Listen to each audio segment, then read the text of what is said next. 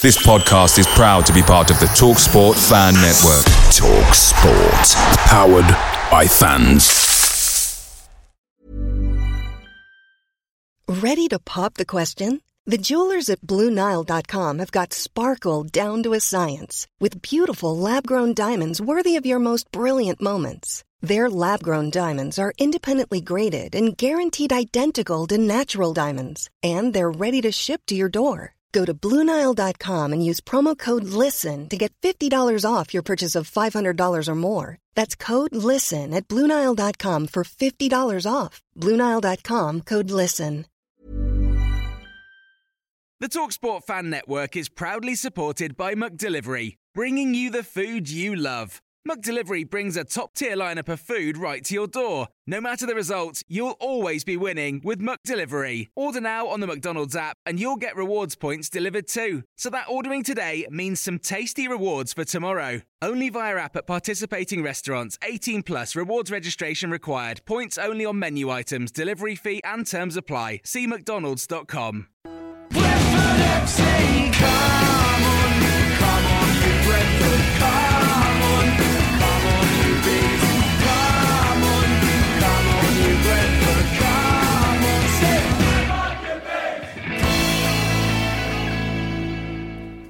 You are listening to the Brentford Fan Show on Lovesport Radio with me, Charlie Hawkins. I'm joined in the studio with the Beesotted podcast, Robin Hood McMichael and Dave XG Anderson. Did I get that right? That's perfectly right. But Hi, Charlie. You left out your nickname that we gave you a few weeks back.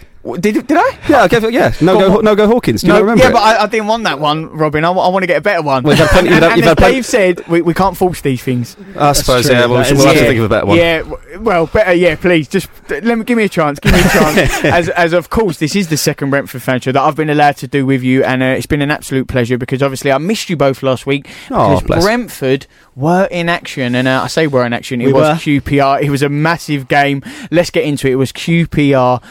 What did you make of it, Dave? I'll start with you. Oh, well, it was a great occasion. Yeah, really, really good. Yeah, I think we were kind of apprehensive a little bit. We weren't sure what Warburton was going to do. Good manager, one of our previous head coaches, kind of had an idea that he can't defend, and they're going to be a little bit open and give us a few chances, and we really exploited them. It was just a classic away performance. Soaked them up, soaked a little bit of pressure, hit them on the break, and some devastating goals. Yeah, I think you're absolutely right. We're always quite apprehensive, as Dave said. I was very, very nervous going to the game. It's always nervous going away to Loftus Road. I wouldn't describe it as an intimidating ground, but it's not an easy ground to go to watch football because you're very close to the pitch. Some of the angles you can't quite see all of what's happening. But like I said, it was a glorious, glorious day if you're a Brentford fan. The bragging rights are always at stake, as you can probably tell. But this was two teams that are actually sort of doing quite relatively well this season compared to what they were doing last season.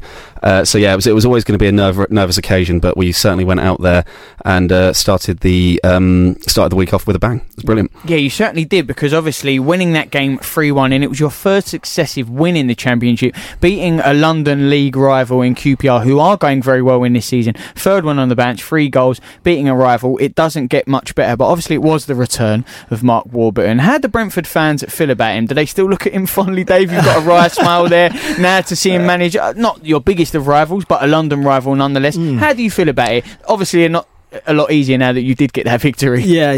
Now you can sort of laugh a little bit. No, he's a really good coach. He's highly respected here. I think football-wise, fantastic. Really, really impressive. I think there are some deficiencies in his approach to football. I mean, if he didn't have deficiencies, he'd be managing Barcelona. He's got flaws. They were pretty exposed on Monday, those flaws. But I think we're over it. We've moved on now. We wish him well at QPR. Very respectful. I've just moved on. I'm much happier with Thomas Frank. There's a sort of hit and miss feeling about Mark Warburton in terms of the way he played football and sometimes the way he went around about his business. It's almost as if he's sort of gone into the annals as a very good Brentford manager when he was here, but now that he's gone, we're not entirely we're not pining for his return, put it that way. Yeah, you're not pining for his return. You mentioned his deficiencies there. Well, he always says if plan A doesn't work, try plan A harder. I know that's a famous thing that's always etched when everyone is always talking about him. but you're very happy with Thomas Frank, and as you should be, because after this game it was 3 successive wins on the bounce, and it was a real momentum starting to turn into for Brentford, especially in this season. Obviously, before we get to that game with Huddersfield on the weekend, but before the massive London derby game, what was the general feeling heading into it? Because I know the week before when we did speak, Dave, he was a little bit nervous. He was a little bit nervous going into that Swansea game. It didn't turn out to be the case because Brentford absolutely annihilated Swansea, going great guns in the Championship 3-0. But going into this game, Robin, obviously we know the result now, but take that away. Were you feeling confident of another result? Because QPR were at home. As I said earlier, I'm always nervous going to Loftus Road. I was feeling quietly confident, nervous with excitement, I think is the best way of putting it. I was at a couple of the pubs in and around QPR, in and around Shepherd's Bush. Really hospitable, really fantastic. Talking to QPR fans and Brentford fans alike. But I was feeling. I thought we were going to at least draw. I was convinced we weren't going to lose. I thought we were solid enough. Our away performances recently have been good enough to warrant feeling confident that we weren't going to lose. It's just whether or not we could turn up to the occasion and annihilate our local rivals as we did, and that's certainly what happened. Yeah, you mentioned annihilate, and Dave, I want to ask you, it is a strange one because almost QPR playing into Brentford's hands, which when there is Warburton and he knows how Brentford play, and obviously there is that history, was that a little bit surprising at all? Well, if you know Warburton, probably not. So Warburton doesn't think too much about the opposition. That's one of his key traits. I think he thinks about his own side and what he's going to do to affect the game. Dominate the ball, push forward, quite a high line and leave a lot of space in behind. So there were.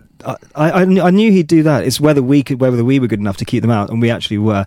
But yeah, just going back to that little batch of games, we had a tricky batch. We had Millwall at home, we had QPR, we had Swansea, and we were thinking it's real make or break time, because they're 3 sides that we are clearly better than. And if we didn't pick up, well, the points we did pick up, those 3 were absolutely fantastic. We picked up 9 points from that, which is an incredible return on those with 2 away fixtures. So really good run, and it's kind of just sort of fallen away on Saturday, but.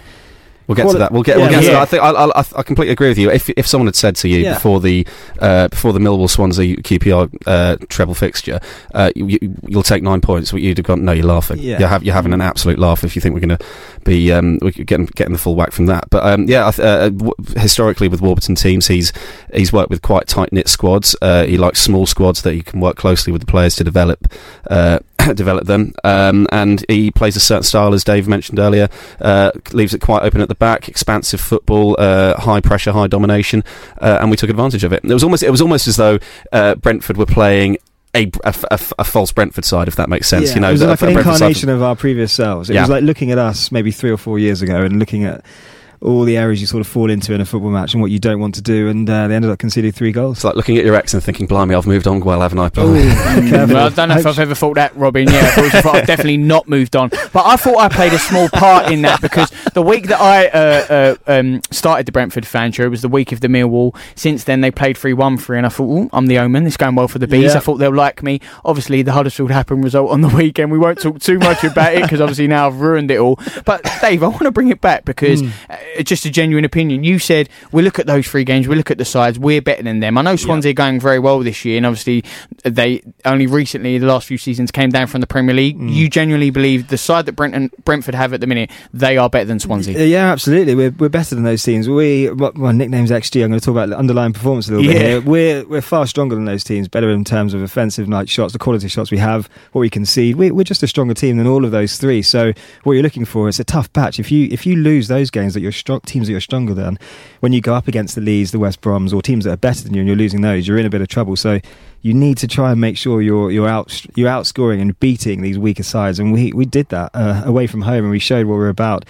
Just got to try and find a way to do it at home, but we'll get onto that later. Yeah, absolutely. I am fascinated by XG and stats. Truly, I am. It'd be wonderful to talk to you a little bit more. But if we take all of that out, do you always base it on that, or because on paper, Swansea fans and maybe other Championship fans, Swansea and Brentford aside, would argue that Swansea have the stronger side on paper. Is it purely based on stats and XG for you? No, not purely. I think you've got to look at squad depth. You've got to look at where players have been, their experience, their ceilings, like how good their potential is. Pace and vital areas. Is the coach playing the players in the right positions? Is he doing something to weaken them? There's so many different things to look at. I think it's just a good barometer to sort of look at teams over a period of time, and the season so far, we are stronger than both those teams in underlying performance. I think it was Rasmus once used the word. It's an indicator of your performance and how well you're doing, and I think that's what I use it as. I'm not as wedded to XG as Dave is. I like it. I think it's good to spot. Don't fall out. No, that's all right. We won't have our tiff just yet, but it was giving him evils here. You can't see this. That's why I said I love it, but I actually do, Dave. I'm trying to win you over. Fantastic, you see. It's not everything at all. We know it's not everything. Yeah, it's like I say, it's an indicator. It's a barometer of how well your team is performing in the long term, which I like. I think it's always good to have that proactive thinking, that long term thought process, and the stats, the underlying stats, as Dave just mentioned, show that we're performing really well. Well, another yardage marker, measuring stick of that was those 3 games. We know in the Championship you can win 3-4 on the bounce, then lose 3-4 on the bounce very quickly. In what is proving, the Championship is always an open league, but this year it feels more so. I don't know if the quality's got stronger or weaker, but did the expectations change at all after those 3 games? Because I know it was sort of an indifferent start, maybe a stuttering start. After those 3 games, you've scored 8 goals, I believe. Sorry, 8 goals. I can do quick maths. But no, it's 9. You're right. You were first time. Oh, gosh, it was 9. Excuse me. We'll have to try it. Maybe stay away from the XG. I think. Yeah. So I was trying to win Dave over too much. But when you look at it, 3 games, 9 goals, 9 points, and you're going, oh, maybe, just maybe. Did it change at all 3 games, or no? Let's not get carried away here. I think it did change a little bit. We got really, really excited. I think you've got to look at how teams play sort of away from home and at home. There's a different mindset. It's a different way to set up, and you come up against different opposition. But across those 3 games, I think if you looked at the goals individually, a lot of them would be the goals themselves are sort of low probability efforts, like from quite far out from range, like screamers from range. Really, sort of, Josh De Silva saved us a couple of times. They were quite good. We weren't creating the chances that are sort of that you want to rely on throughout the season. We were scoring goals that were quite difficult to maintain, and I think that's kind of where we came unstuck on the weekend. We needed someone to ping one from 30 yards, or we weren't scoring it. It felt like that sort of match. Yeah, we needed a Pontus Jansson header from 30 yards out. It's that kind of unheard of goal that we just that just only happens once every year kind of thing. But and obviously that didn't happen. But just going back to the QPR game, whilst the performance was absolutely outstanding, the limbs in the crowd were absolutely sensational. Nice use there, limbs. But it genuinely was. There were, I was using limbs that I didn't know I had. It was absolutely fantastic. Particularly it's only 10:08. Watershed. But yeah, particularly when Watkins' final goal went in. But I just want to talk about De Silva and Benrahma, because if I don't know if you've seen it, it's gone sort of semi-viral on the old Twitter. Is Josh De Silva's piece of skill? Some people arguing whether or not he meant it, but you've got to check it out, because I think I had to watch it about 17 times before I started to comprehend exactly what he did and how he did it. He basically took about 4 players out of the game with one flick, and then Benrahma just ended Tony Lyson's career with a nutmeg. And that's what I think made this game against QPR the win against QPR so good, is that we didn't just win in style. We won humiliating them almost. It was a real sort of rubbing salt in the wounds and bring on the return fixture at Griffin Park. Well, for you, where does this rank up there with all the Brentford and QPR derbies?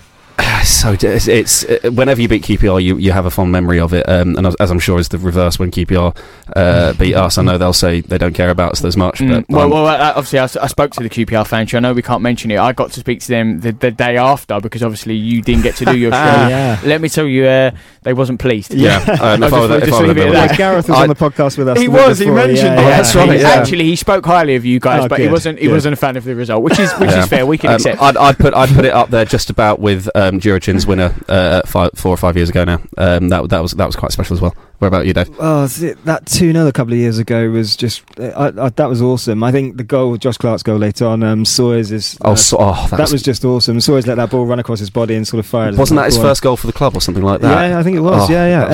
But the Josh Clark goal, I think you just watch that again. Josh McEachran plays quite an important role in that, and he's someone that we couldn't stand over a period of time. But who'd have thought his play in a build-up on the edge of the box, I don't think I remember seeing him move like that ever again. It was just awesome to see. Sort of 1-2 and playing in Josh Clark, it was just brilliant. That will always live long. That game was fantastic. But the Benrahma penalty and the Watkins double, that's a game, particularly as it's our last season at Griffin Park. I think that holds extra significance as well. It was those individual performances that sort of dragged us through to being so high for Huddersfield. We were just on such a lift, weren't we? It was really good. I just wanted to quickly ask you, because I asked Dave, Robin, did it change for you at all after those 3 wins? How your expectations, your aims, did it change for you after those 3 wins? Absolutely. Yeah, I think it's impossible not to get a little bit carried away when you've just beaten your local rivals on a Monday night for your third win in a row, it's always going to have that kind of positive effect moving forward. And I'm going to talk about fan expectation later on, because I think that played a big part in our result against Huddersfield. But like I said, we'll get onto that later. Yeah, we will get onto that, because we're going to be talking about that Huddersfield game on the weekend. What was a disappointing 1-0, and I'm delighted to say, believe it or not, next we will be talking about Robin Hood's Merry Little Roundup, and it does feature Little Dave.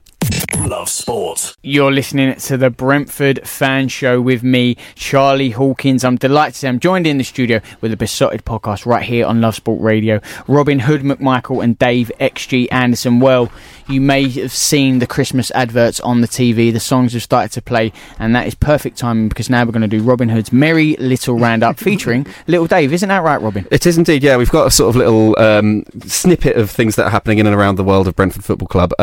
So just start off with, as we always like talking about here, we've got a couple of new international call-ups in the past week. It's now a stage where Brentford players are getting called up to first-team international duty. It's absolutely amazing. So Camo Makocho's been called up to the South Africa squad for the upcoming games, and which is always an interesting one, because Camo went away to the African Cup of Nations over the start of, the African Nations League during the summer, and came back to us, and in a similar position to Dalsgaard last season. He's looked a little bit tired. He's not really been able to complete 90 minutes consistently, so we're not sure what sort of the benefit of him going away does. Hopefully, which this again hopefully just gets like a 2-minute cameo at the end of a game somewhere, because we sort of really need him firing. A 2-minute camo. Very good. Dave. We're getting a new nickname at this rate. Witty Dave. Hello. And yeah, lend it to me, please. I think so. That'll be interesting to see, especially because our change in formation and him coming back into the side has been a sort of a part of the upturn in our performances and our results. And then Denmark have called up Henrik Dalsgaard and Christian Norgard, which are both very interesting for different reasons. So if Henrik Dalsgaard does make an appearance and does play for Denmark this upcoming international window, he will be the highest, most capped player whilst playing for Brentford. So he'll reach 20. So it was John Buttigieg at 20 caps. So if Henrik's currently equalled him on 20 caps. So if he gets another one, he will reach 21 caps for Denmark whilst playing for Brentford, and hence go down for now anyway in the Brentford Annals. So best of luck to him. I think he will get it, because he's pretty much their starting right back.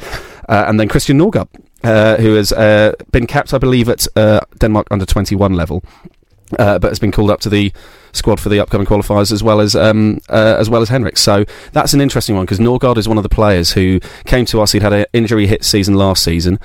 And he's come to us, and he started the season playing, shall we say, out of position. He wasn't really he wasn't putting in consistent performances. Looked a little bit off the pace, a little bit lacking in physicality. And I mentioned sort of Camo's coming back into the side, as I think as that sort of box-to-box midfield general, as we call him. That's really helped free up Norgard a little bit to do his more natural role, which is sitting in front of the back before putting a tackle and distributing. And he's looked a hell of a lot better the past few games. So really, best of luck to all three of those guys. We always hope they do well. Yeah. Here for that. Yeah, just on Norgard, it's just awesome, the sort of company he's keeping. So Christian Eriksen, Philip Billing, like Thomas Delaney at Dortmund. There's some pretty cool company he's keeping there to get into that squad. So really impressive. Kasper Schmeichel in goal as well. It's, these are class players. Yeah, and for him to be rubbing shoulders with them is absolutely fantastic. Yeah, it's just rewarding his performances. But yeah, awesome. Really great to see. It's fantastic to see. And then we move on to a different player. So this is moving away from international call-ups. Said Ben Rama has been nominated for the PFA Fans Player of the Month for October, which I think it doesn't come as any surprise to me. Not necessarily just because of the fact he's got 2 goals and 2 assists across the 4 games that he's played in October. He's that sort of mercurial flash player whose sort of tricks and flicks will end up on YouTube and end up on as part of a compilation and a highlight reel online. He's got that sort of imaginative, engaging personality as well. He tries things. He doesn't do anything in half measures. He wants to do things really, really well. So yeah, he's been nominated for the PFA Fans Player of the Month, and you can vote for him by going online and voting. So yeah, get your votes in, because I think he deserves it. He's been fantastic in October. Yeah. Vote Saeed. Vote Saeed. No more needs to be said on that. No. Yeah, keep voting. No more needs to be Saeed on that. Hey, leave 1-1 in. I'm going to be out of a job.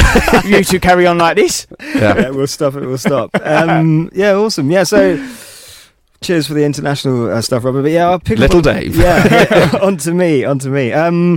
Yeah, so I'm going to look at a couple of... You need a jingle for this, yeah, Little probably. Dave. I'm going to work on it. We'll work on it, yeah. Maybe like a little bell or something. Yeah. But yeah, no, I'm going to look at a couple of players out on loan or sort of out and about. Players that, we like to keep an eye on, and we sort of could they do anything for our squad now and whether we need them? So start off with Emiliano Marcondes, out on loan at Midtjylland. He is an attacking midfielder, likes to operate centrally. We've played him a bit out wide. I think he could be doing. I think we could do with him. I think if you looked on Saturday, we could have done with someone running late into the box. But he's playing really well for Midtjylland. Good standard out there. He's got a goal so far. He's got a couple of assists. Got assists on the weekend. And Midtjylland are steaming that league. They're 4 points clear of Copenhagen at the top of the league.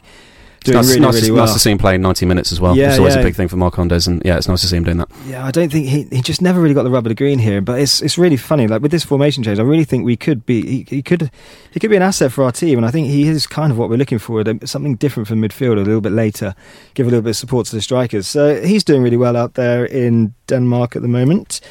Halil Dervisoglu, he is a 19-year-old superstar Turkish player. He's going to be joining us in January. Really exciting player, sort of like quite powerful. Really, it doesn't look 19. Yeah, really strong, good dribbling attributes. Just always wants to take people on and can score a few goals. He's on a little bit of a goal drought at the moment, and Sparta Rotterdam aren't doing too well. They're down in 11th at the moment, and he's been sort of stuck on 4 goals and 3 assists for a while. But he's getting shots away, doing quite well.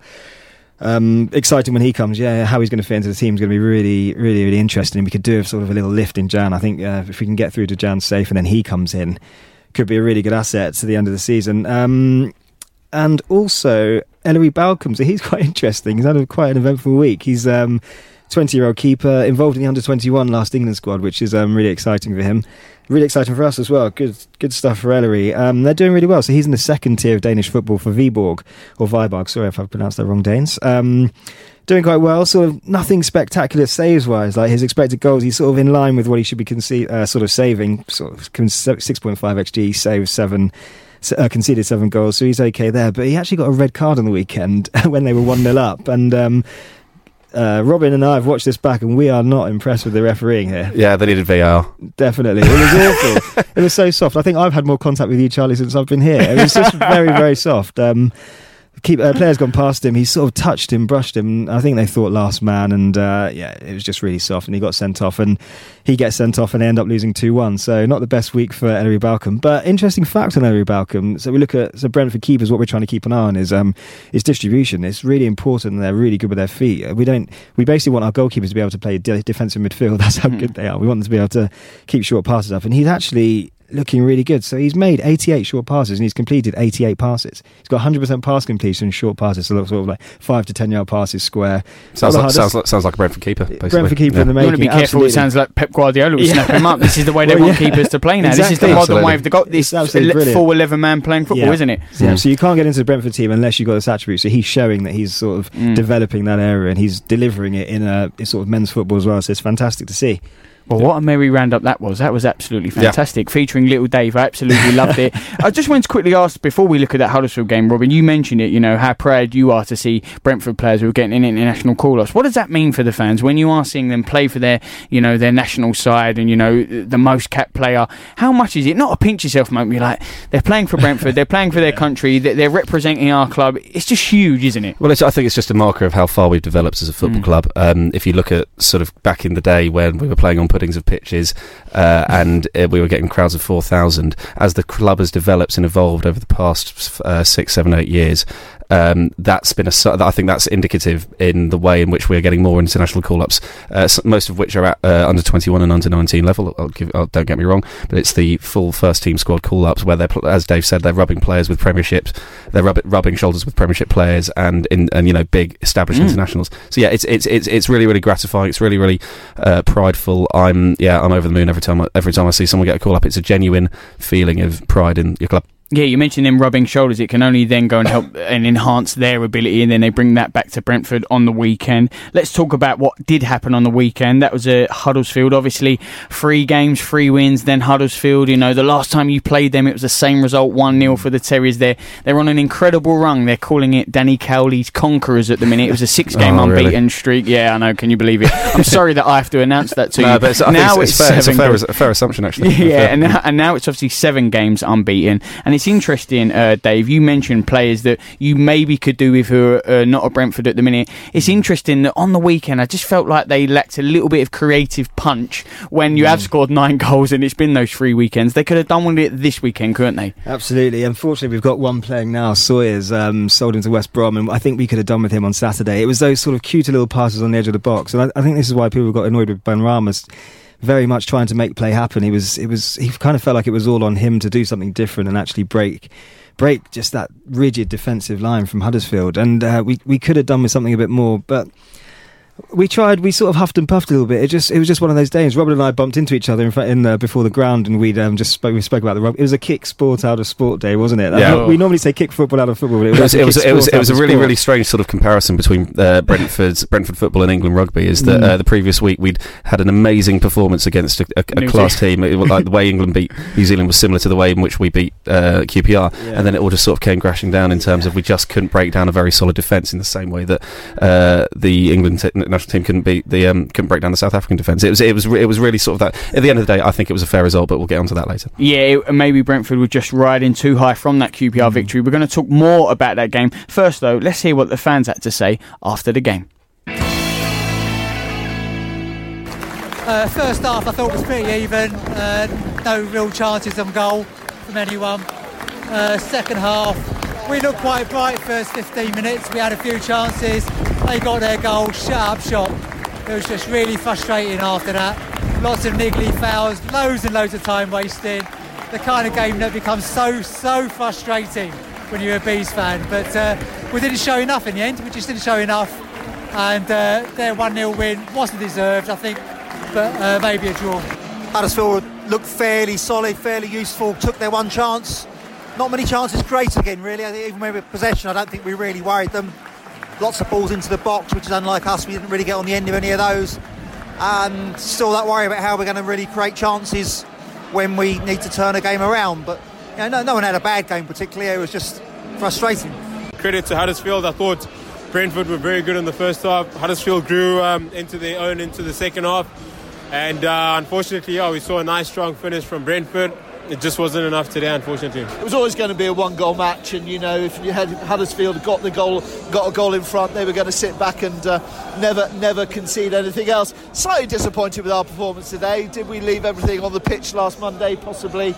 But Huddersfield, very professional. I use that word advisedly. I mean, time wasting, tactical fouls, the northern clogging, battling, all the stereotypes that you'd like to take. Sometimes you need to be a bit more direct. I think we are ticking very well. I think they've done a transformational role, right? They've got together a band of misfits, people who didn't want to be in the team, galvanised the team, got the team spirit back and the team identity. So, yeah, I'm buzzing. We were like a stone dropping, right? But now we're galvanised, so we've got to look at consolidating that. But I must say as well, what a warm welcome today at Brentford. I mean, it's fantastic every time I come to the ground.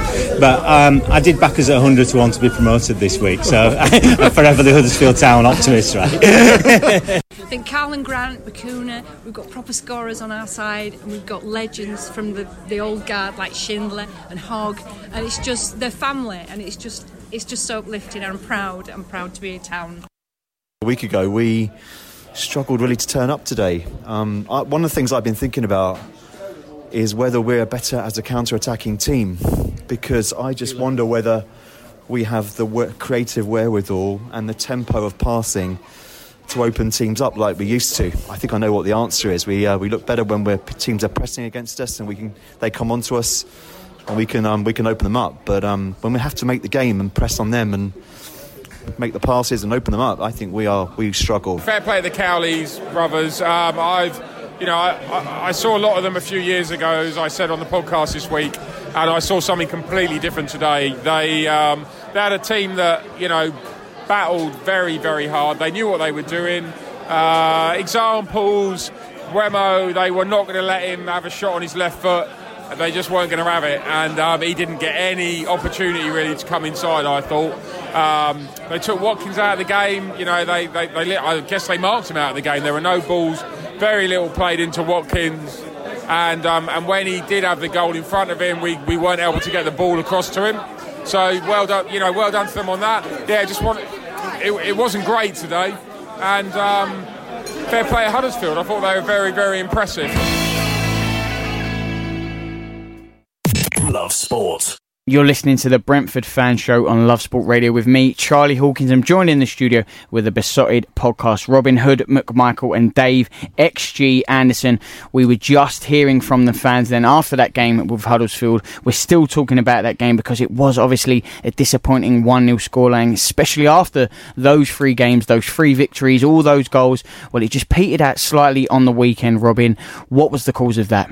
I think we were outmanoeuvred by a very well-organised, well-drilled and in-form opposition. I think Liberal Nick made the point on the fan audio that you just heard now, that we sort of may have left everything on the pitch last week at QPR because of the sort of the amazing result that was. I don't think that would. I don't necessarily agree with that, but what I do agree was that Huddersfield was incredibly professional. It was always going to be a 1-goal game. Huddersfield got that 1 goal on a breakaway and sat deep, and we could have probably spent another 90 minutes playing football. We wouldn't have got a goal against them, I don't think. So I think that's what it was. I don't think it was necessarily us being that bad. I think someone on the podcast, I can't remember who said it, so I'm going to take credit for it, said that nobody really had a bad game, which I think is if you look at all of our players, I don't think there was anyone below a 5 or a 6, but there was no one above a 7 or an 8 either. Yeah, I don't blame you for taking credit. If you wouldn't have, I would have, and I wasn't at the other podcast. Robin mentions there that Huddersfield very good defensively, Dave. It wasn't necessarily Brentford, it was Huddersfield just being better on the day in them departments. Would you have to agree with that? Yeah, I think you do. You have to look at the opposition, and you do have to give credit to the opposition sometimes. Like the Cowleys have come into Huddersfield and they've pretty much transformed that team. You can see that they're so much more organised, really, really disciplined, hard to break down. We had one shot in the box, and it was a Janvier header. And other than that, I mean, we didn't really create much. It was really weak in terms of that. Watkins didn't have a shot all match. It was unusual for us. And when things like that happen, you can't just say it's us that's an issue. It's actually the opposition really, really sort of performing well. They made the game bitty. They really got into us. Scrappy. It was scrappy. It was yappy terriers. That's one of the things. Scrappy yappy terriers. Yappy terriers. Hey, we can work on this together, Dave. Yeah, I think Alad also said it on the fan audio that you just heard that they sussed Watkins and Buemo. Yeah. Watkins didn't have a shot all game. That's very, very indicative. He usually has it. Usually has a couple of chances. And Buemo is our Brian from Twat, as we call him. He's got this wonderful ability to cut onto his left foot in a similar way that Jota used to be able to do, but they sussed that completely. And Dave made the point in the pre-match production meeting earlier. Office, yeah. That there wasn't that Dalsgaard wasn't making his usual overlapping runs, and we didn't have that advancing midfielder to support Buemo on that side. So they sussed the way we were playing. They sussed it very, very well. Yeah, I think that Cowley deserves credit for that, Dave. You mentioned it because he's very good tactically, I believe, and that's what Huddersfield saw what the Cowleys were doing at Lincoln. Obviously, it just feels like last season Brentford, very strong at home, not so much on the road. Slight turnaround this season. What are we thinking? Yeah, I was being generous. I wanted you two to fill in the gaps, but it has turned around, hasn't it, Dave? Robin? It's a different sort of. It's almost the opposite of last season. Last season, I think. In both away and home games, we were very, very mercurial in terms of from an attacking sense, but not very, very good in defense as a defensive unit. But we managed to get results at home because we had that sort of. Griffin Park was a bit of a fortress last season, whereas away from home we crumbled. This season we do seem to lead. I don't know what the best way of putting it for it. It's almost, I think, as though fan expectations. We mentioned it earlier on. Last season, we were always sort of expected at home against Griffin Park, no matter who the opposition was, top of the table, bottom of the table, we were going to score 4 or 5 goals and we were going to outscore the opposition. Away from home, we sort of accepted we weren't very good on the road and that we weren't going to be able to get a result. That's almost flipped this season, and I think it's down to the more substantial transfer fees we've spent in the transfer window. That naturally adds to players' expectations. Should we call it the big name signing of Pontus Jansson? That builds more expectation, and all of this builds more expectation. And then when we go on a good run away from home and win games like Barnsley, like Swansea, we have that more of that expectation away from home. So I think fan expectation played a big part in the result on Saturday. We almost expected, after a good run of results, good run of games, players in form, that we were going to do really, really well. And what happened was we went up against a side that sat 10 men behind the ball for 70% of the match and completely outmanoeuvred us, as I said earlier. Well, what happens when you do get wins? We know wins breed confidence, but when you're winning, you forget about everything else. And did that maybe slightly mask the problems in the side, or the creative problems in the side, Dave, a little bit? Yeah, I think it probably did. I think the atmosphere on Saturday was awesome. It was Ealing Road was pumping. You could really just quickly, it was the last ever remembrance fixture, wasn't it, at Griffin Park? That's obviously the move next year. So yeah, good stuff for that. Yeah, it was really nice. But yeah, the atmosphere was really buzzing. I think everyone was really on it, and just riding that wave from QPR. But just going back to the away and home stuff, I think there is a clear change in this side. So in the summer, they've clearly sat down and they've said, what's our biggest problem? Well, away from home. If we can just shore ourselves up away from home and actually make us stronger defensively and pick up, say, 15 more points on the road or something like that, we've got a really good chance in this league. The problem we've got now is actually we've probably built this side to be more counter-attacking, and actually when someone is sitting deep, it's not of the calibre of last year, and it's not.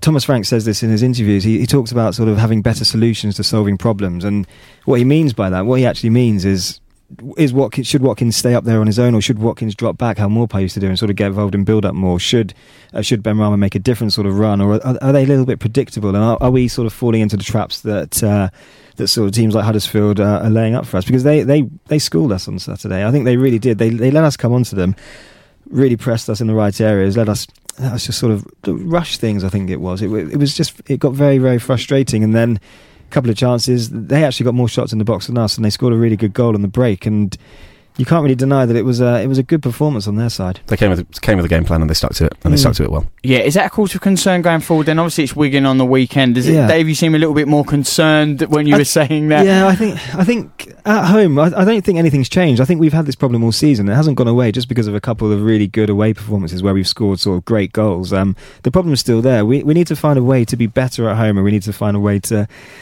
Teams who are clever and good, not every team's going to be like Derby County, one of the worst tactical displays I think I've seen for a while. They just sort of came and were so open. Everyone who does their homework, and this is how you can sort of separate the good managers from the bad ones. They understand our strengths, and Koku's looks quite weak, but the Cowleys aren't bad coaches. Nathan Jones isn't, and they're the ones that come and they organise their team, which is really hard to do for a long period of game and just see what they can get, and they end up getting more chances than us. So there is something missing that's happening now, and some people have raised the point that maybe we're not attacking enough from the beginning phases of the game, whether we're a bit too conservative, like sort of a three-man midfield of Josh Da Silva, Norgard and Mokotjo. Maybe that's a little bit too defensive at home. Maybe we sort of need to swap maybe a Mokotjo, Benrahma sort of into the middle and play someone else out wide, or something else a little bit more. Who's going to make the full runs? And this is the point I was making earlier about Marcondes. I think he'd be really good in this formation now, and it's frustrating for him probably, because he's probably looking at this and thinking the way I want to play, and it wasn't ever there because we played the sort of the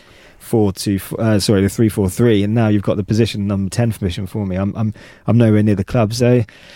Yeah, I am a little bit frustrated, but I think we're going to weigh. I mean, we're going to probably play the perfect away performance, soak up Wigan's play, and probably hit them for 3. Well, we know what the fans think, Robin and Dave, and what you think at home, and everyone else with the Beesotted podcast. Let's hear what the manager had to say, Thomas Frank, on the weekend. I think it was a tough test for us today, and after 3 really good performances, I think we put a okay average performance out there, and when we play against the informed team as Huddersfield, we need to be bang up there, especially on the final third, and we were not that today. First half, Huddersfield managed to slow us down and defend very well. We only had short moments where we actually created or could create opportunities. But no problem. Okay, we know we will create something in the second half. Second half, I actually thought that we started to get a bit of momentum, and we, now it's close for us to break through. And then their goal changed it on their chance in second half. Changed that momentum, and after that we didn't do well enough to keep the ball up there, move it well, side to side, produce a cross or another chance. We didn't do that well enough. It was not on a normal high level. So what we need to learn from this game is to still move the ball better, still try to get behind them, and still producing those crosses and pick the ball up and really lock them in. And that's the big thing we need to learn from this game and take forward into the next game. It is so even, so competitive. There's no easy games. Look at some of the results today as well. It's so difficult just to be on top of that and get that momentum.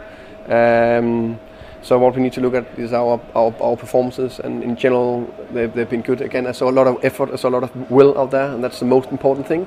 But we lack the quality today and the decision making, and that's the bit we need to work so hard on. Of course, it's difficult. No excuses. That's the way it is. We need to find better solution. We need to be even better to opening up opponents and find that way in to create more chances. Because we also know there were opportunities today. Do we take the first one? It's a different game. Today was Huddersfield who defended well and did that well. So we have a game next week at Wigan. I think we are in a really good place in many aspects after a very top week last week with 9 points in 3 games. Of course, we are hugely disappointed that we didn't get the 3 points today. And mostly, I must say that we dropped a little bit in performance. We've been so good, especially the front 3. But that's the way it is. There's only one way. It's up again and start and train hard next week, and then we go again.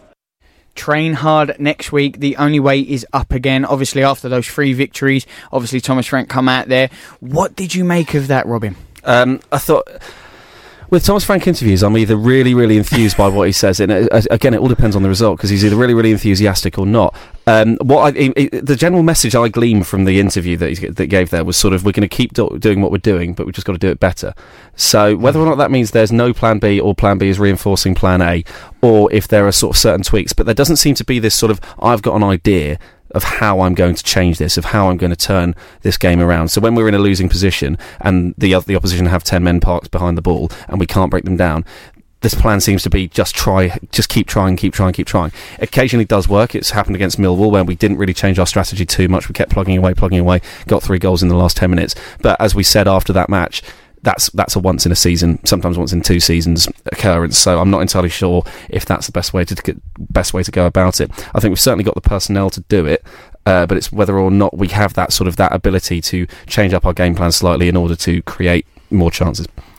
Yeah, I do agree. I do agree. It's slightly, at some points, not. It's really difficult listening to Thomas. I think he's honest. I think he says what he feels, and he's honest, and you can kind of hear the little flatness in his voice, because he might be a little bit disappointed in the players. I think he said it in that interview, they sort of ran out of patience a little bit, and I think we fell into a lot of Huddersfield traps. He says a lot of the time as well, we need better solutions to problems, and that's what he is. He's a problem solver. That's how he approaches sort of tactical issues. The best way to do it, you look at what's in front of you and you're trying to adapt. But the guys frustratingly kind of did what they wanted. So Mbeumo kept coming on his left. Maybe he sort of should have gone outside a couple of times on his right and gone on the other side, funneled into the places where they were occupying the space. Should he have done something different? Should he have maybe swapped wings a bit more with Benrahma and gone on the left and gone on the outside more? I don't know. There were a few things that were quite frustrating, and I think it did boil over in the players a little bit. The couple of Benrahma flicks where he was just so desperate to try something different, and it was just one of those games where you felt like if there wasn't a screamer, where were we going to score then? It was they were just really, really impressive at the back. I was waiting for that Hail Mary goal, wasn't it? Just sort of fire it from 70 yards out off someone's earlobe and see what happens. I know you can never look at football like that, but maybe before, if we would have said 9 points from 12, 3 wins out of 4, you would have taken it. Lovely. But obviously, the last game is always the one that's fresh in your mind. It's the one that's raw, and the one you talk about the most. You're only as good as your last performance. Well, this is very true. I was trying to do it better than that, but I'm on a yellow, so I'm not going to question Robin as we go. But let's take a look at the next run of fixtures, because winter is coming, and we know in the Championship the games come thick and fast. Love Sport. Are you throwing away your hard-earned money on expensive energy bills? Keep the price down when you turn the heating up. You could be saving hundreds by switching to a cheaper deal. A spokesmansaid.com compares all the best deals in the market to find you the one that saves the most cash. Find the cheapest energy tariffs for you today. Go to a spokesmansaid.com and start saving now. With a spokesmansaid.com, fighting for you, saving you money. Yeah, you're still listening to the Brentford Fan Show on Love Sport Radio with me, Charlie Hawkins. I'm joined in the studio with the Beesotted podcast, Robin Hood, McMichael and Dave, Little Dave, XG Anderson. No, I'm joking, I've not changed that, Dave, don't you worry, because I know we're both on the yellow. Careful. Yeah, I know, don't worry. Red card's coming out of the pocket again. I know. Robin is charged. Robin is sailing this ship, just like Jon Snow. And we talk about Jon Snow because winter is coming, isn't it, Robin? Yeah, and we're unfortunately going to be without Sergi Canos and Nikos Karelis. I just thought, in the wake of yesterday's game between Everton and Tottenham. I don't know if anyone, I presume everyone's seen the news about Andre Gomez. It was an awful challenge, an awful injury. Or so it wasn't necessarily an awful challenge, but it was an awful injury, and we certainly wish him the best of luck. But it sort of harked me back to the days of when we had players like Alex Rhodes, who was a promising young player coming through our academy, who got bundled into the advertising hoardings on the side, never came back from it. Alan Judge a few years ago, who was the best player in the division, arguably, scored 14 goals, I think 18 assists, absolutely on form. Got a double leg break at the away at Ipswich, and has never been the same player since. I was just sort of thinking, first of all, I wanted to pose the question to you, Dave. Do you think that Sergi Canos has got a knee injury? Nikos Karelis has also got a knee injury, but on a separate knee to the one that he did last season. Do you think they're going to be able to come back fitter and stronger than before? Yeah, I absolutely hope so. I really do hope so. I think these injuries we're so far ahead of sports science now that they're on top of everything. They'll have the best care they can possibly get, and they'll be given the best chance, let's say. I mean, they can come back. Sergi's a strong boy. I mean, if anyone's going to come back, it's him. Those legs are pretty powerful. He can take anything. I just, fingers crossed, they're fine. You just never know. I mean, I think when they are fit, it's that period, sort of that couple of months after that, where they're probably most susceptible. But exactly, because I think it's Canos and Karelis are two players that had a serious role to play moving forward for us. Karelis was brought in as the sort of the mini Malpe, the replacement almost, like for like, and then Sergi Canos had developed into this outstanding wide player, playing in the wing back role. And arguably with the change in formation, that wouldn't have suited him as well, because he'd been playing further forward. But he was in a really good run of form. So it's just really slightly disappointing that they're out for the remainder of the season. Was what it looks like. And then that sort of led us on to thinking whether or not we've got a thick enough and strong enough in-depth squad to take us through till January. And we probably not, actually. If you looked at us on Saturday, do you think so?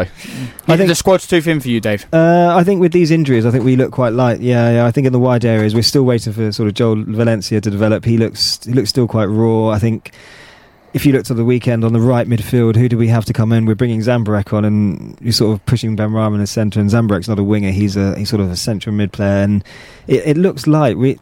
This is probably Frank's problem as well. Like, what can he do to change it? Does he have many aces up his sleeve? And we're still developing. I think January can't come quick enough. I think we need Dervisoglu in the house. That will be a really good lift. We need to just try and sort of stay above water until then. But this squad is looking light.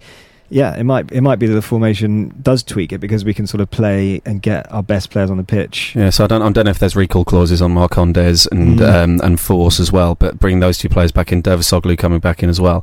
I think we so you might argue that we look a bit thin. I think the players that our starting 11 is very, very strong. I'm convinced of that. I think our strength in depth. But it's if you do get those injuries, and it's the depth, isn't it? Because in a championship season, everyone's strong to a degree in your first 11. It's when you are suspensions even over Christmas. The games, the yellows are accumulated. I think it's also it's sort of accumulated fatigue. I think we kind of saw that on the weekend a little bit. Camo's played sort of quite a few 90 minutes in a row now, and you could just about see that. Maybe we're celebrating South Africa winning a great great World Cup and had a couple in the morning. Who knows? But yeah, you can kind of see it building, and you want to be able to rotate players. Jensen doesn't seem to come in and give us much at the moment. I mean, he gives us sort of nice volume passing, but there's no drive from him. There's nothing.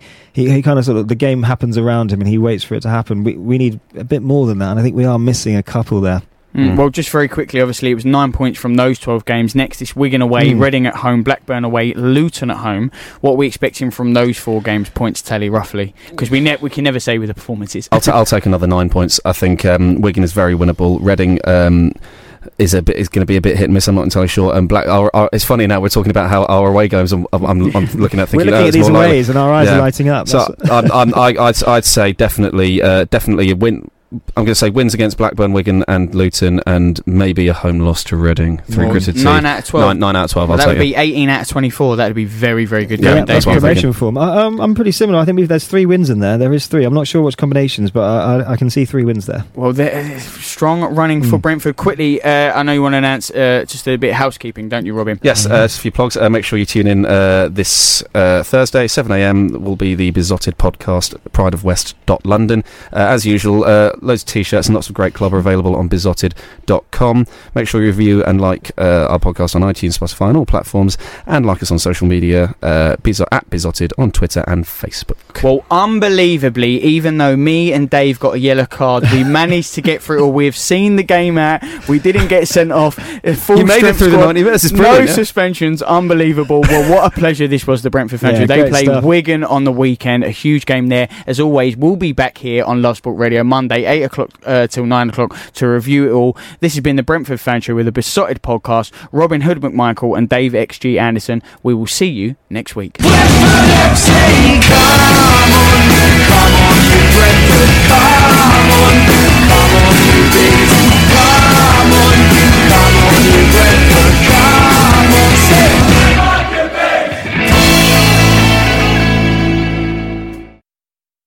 Away days are great, but there's nothing quite like playing at home. The same goes for McDonald's. Maximise your home ground advantage with McDelivery. Order now on the McDonald's app. At participating restaurants, 18 plus, serving times, delivery fee and terms apply. See mcdonalds.com. Hi, I'm Daniel, founder of Pretty Litter. Cats and cat owners deserve better than any old-fashioned litter. That's why I teamed up with scientists and veterinarians to create Pretty Litter. Its innovative crystal formula has superior odor control and weighs up to 80% less than clay litter. Pretty Litter even monitors health by changing colors to help detect early signs of potential illness. It's the world's smartest kitty litter. Go to prettylitter.com and use code ACAST for 20% off your first order and a free cat toy. Terms and conditions apply. See site for details. This podcast is proud to be part of the TalkSport Fan Network. TalkSport. Powered by fans.